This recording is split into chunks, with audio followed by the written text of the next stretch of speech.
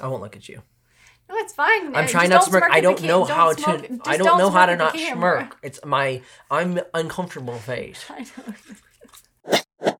We've got Cyclops. We've got Sirens. We've got pissed off Poseidon, and we have visiting the dead. This is like The Walking Dead in history. You're not gonna want to miss this episode. We're talking about the Odyssey here, and let's get right into it. Cheers. Cheers.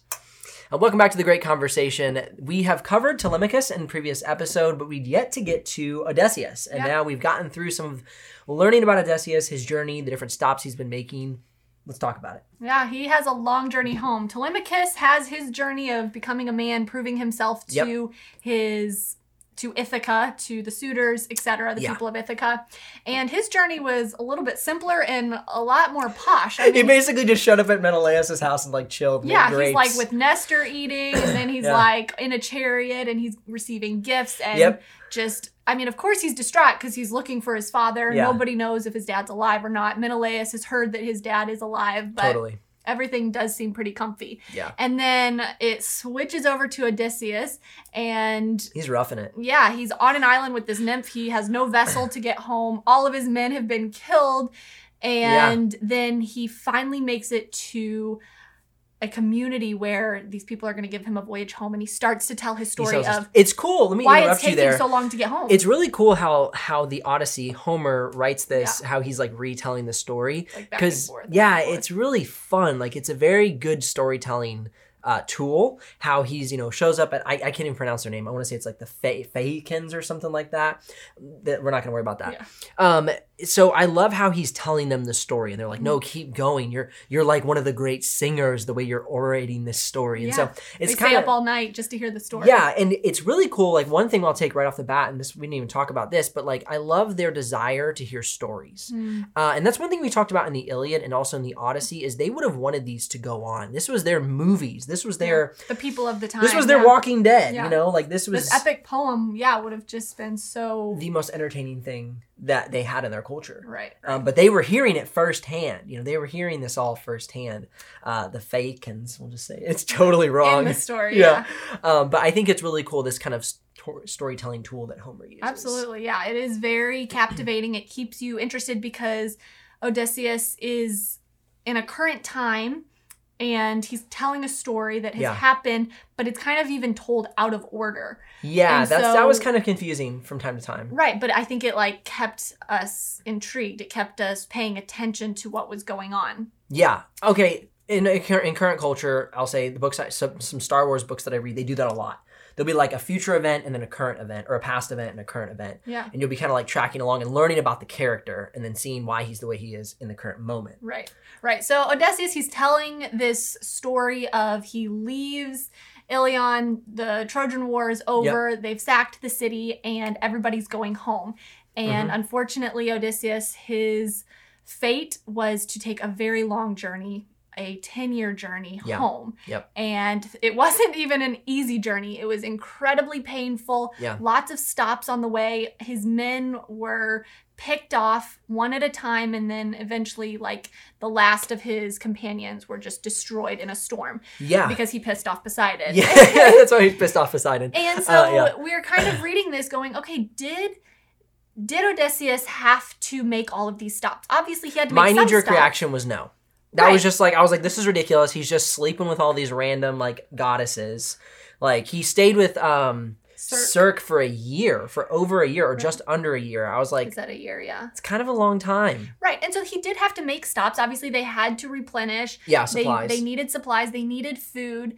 And at this time, the culture was to go in and sack communities, sack cities or villages, tribes, whatever you want. Or make friends and trades and stuff like that. It was kind of one of the others, destroy them or make commerce with them. Right. But at some points, it does seem like he is taking too much time. Yeah. His pride got in the way, and his companions would say, do we need to actually do this? Do we need to go into this village, into the midst of what's going on? Or can we just go? Can we get some food, get some night's sleep, and get back on the water to head home? Yeah. And so some of these journeys really did seem futile. Yeah. And they seemed like he was delaying. Some of the stops. Yeah. Yeah. Yeah. And it is very clear in the story that once he pissed off Poseidon, he actually did have to make some of these stops because there were prophets there or people that had been told a prophecy that they were going to give Odysseus some information that he needed to make it home because there were some difficult times ahead that he needed to be prepared for. Yeah, one of the most like standout ones is he's going into this basically this like passageway through kind of like two like waters or whatever, and there's sirens there, and it's like they basically say like plug all your men's ears with earwax, tie yourself to the mast, and if you ask your men to get you down, tell them no, do not get me down at any cost. Yeah, tie me tighter. Tie me tighter, yeah. And so that's one where I was like, okay, that stop made sense. If he wouldn't have made that stop, he wouldn't have known how to get through. Right. Circe is the one who told him Was it Circe? Yeah, that his men needed to plug their ears because the sirens would take them out of their ship and they would die. Yes, yeah, basically. So that, and it's like, okay, that was a good stop, but it didn't need to take a year to learn that information. Right, but she also told him to go to Hades. Okay. He did need to go to Hades. Yeah, good point. Because he needed to hear a prophecy there as well. Yeah. So it's just like, okay, and here's the second part. Without all these stops, it would be a very short story. Oh, for sure. You know, so it's like overall, for the story's sake, it's like absolutely. Yeah, I mean, why do we read anything? Why would anybody read Harry Potter or Star Wars? Oh, okay. So one thing that really keeps standing out to us is this idea of season. So Odysseus was forced to wait through seasons of wind change, seasons of drought or rain. And so that was one thing that probably played into him staying at Circe's place for almost a year or over a year. And we've talked a lot about that. Like, we don't really have seasons that force us into certain circumstances much in our lives. We have houses and cars, and we have airplanes and freighters that can take us anywhere we want, whenever we want. We don't need to wait on seasons. So there's something to be learned from the ancients about seasons in our talkings, which is there are times to do the things in life that we want to do. Times for business ventures, times for parenting ventures, times for personal development ventures. So in our current culture, we have learned to force seasons, but the question is, can seasons really be forced? Mm-hmm. Can we really take something that we're not ready for, take it on and be successful, or are we just wasting time because we should have just learned through the current season that we're in and then take on that next season that we're excited for when we are ready for it? So with business, let's just, I don't really feel ready, but let's just go ahead and buy that course, start that business, quit my current job so that I can do this startup when we're really not ready. With parenting, I'm going to force my child to be potty trained because it is time, the charts show that he is old enough and he is going to do it whether he's in that right season or not. Yeah. And if you're a parent at all, you'll realize that you can't force your kids to be potty trained. No, they're going to do it when they're ready. That was quite a journey. And so, and they really will. It's amazing how just it clicks one day. So in a relationship, are you forcing a season upon a relationship or on yourself that you or the other person are just not ready for? And Odysseus, I think, is as he is going on this journey, he's really maturing. It's amazing to see a grown man who has been off to war, sacked a city. He's a warrior. He's a warrior. Yeah. And yet his maturity through this journey, I mean, is really very astounding that when he started it, the way that he spoke to his companions, his men, the way that he spoke to people that he met on different islands, and then just as he's now speaking and telling his story towards the end, he is become truly a man. Seems more disciplined. Yeah, it seems much more like discipline. And of course, he's more somber. I mean, he has had a very long journey home, and so he has learned, I think, through these seasons that he had a lot to learn. And so our question is, what do we have to learn in the current season that we're in? What are we trying to force? What do we need to hold back on and just truly learn in the season of life that we're in? And same for you. We want to present that question to you. What season of life are you in? Yes. It's really hard and you're trying to just push past and say, I'm done with this season. I want to get out of this. Yep. And maybe you're not ready. Maybe you need to learn something in this season.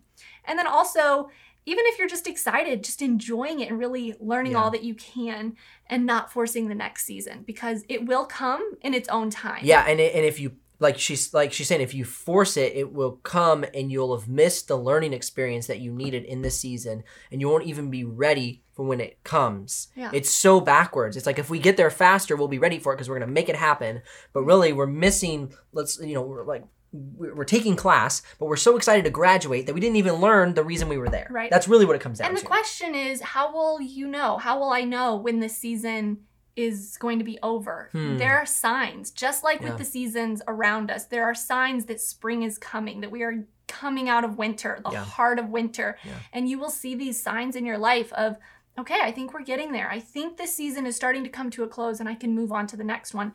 And now is the time to take the step to start your business or teach your child something new or jump into that relationship or come out of that relationship, whatever it might be. Yeah, for sure. Yeah, I think more than anything, what we've learned a lot, even just through the great conversation, through talking, is there were times when we got so frustrated in even just recording this, and we had to learn how to talk together. We learned how to debate, in essence, not just sitting around our kitchen table. Have a conversation. How to have a conversation. We're having a conversation. Yeah, I would be like, I don't like this. I don't like the way this is happening. It feels like a debate. I know I use the word debate. It feels like I'm having a debate, but actually that's just a conversation, and conversations can feel uncomfortable. You know, when you hear something that you disagree with, you immediately, before you mature, in essence, you immediately, do this. You get your gloves out and you're ready to punch with words or physically. And conversations should not be that way. And it's something I've had to learn. Right. And I think our culture, we all need to learn. And that's why we're here. We're here to have a conversation. We're here to present our thoughts. Yeah. Maybe they're like completely off the wall for you and you're like, you're totally wrong. That's not what this meant. And so let us know in the comment section below. Yeah. We are at a point in the Odyssey where Telemachus and Odysseus are about to come back together. Sack the suitors. Well, they're about to meet for the first time. Oh, true, yeah. And so we're going to talk about that in our next episode. We're going to talk about the Odyssey and how it all ends, how these two journeys come together, how these two men that needed to grow have matured. Maturing through their seasons. And then we're just going to kind of talk about what our takeaway was. What piece of nugget, what building block did Homer give to us in our lives so that tomorrow we want to wake up. Tomorrow we can wake up. I thought you were going to say something. No, I'm just sneeze. Tomorrow we can wake up and live the life. We can live the life that we're ready to wake up to. Homer gave us a little piece of nugget, a building block to help us build a life that we are ready and excited to wake up to the next morning. Absolutely. We'll see you guys here on the next episode. See you later.